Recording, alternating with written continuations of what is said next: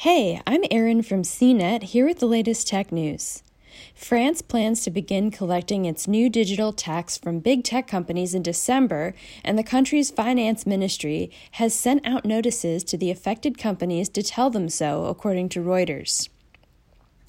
The 3% tax applies to companies with revenue of more than 25 million euros or $28 million in France and 750 million euros or $832 million worldwide.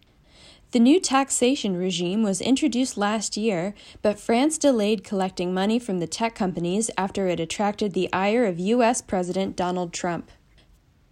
Trump saw this as a direct attack on the success of U.S. tech giants. He threatened to retaliate by imposing tariffs on French goods, including champagne and handbags imported to the U.S. Earlier this year, France agreed to a temporary truce with Trump over the taxes to avoid a tariff war.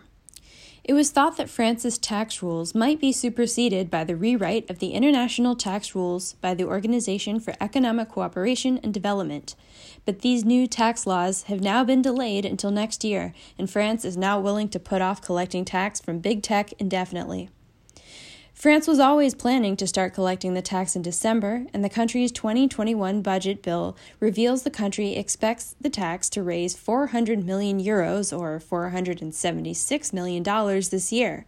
The finance ministry still plans to withdraw its tax once a new international tax framework is put in place. For more of the latest tech news, visit cnet.com.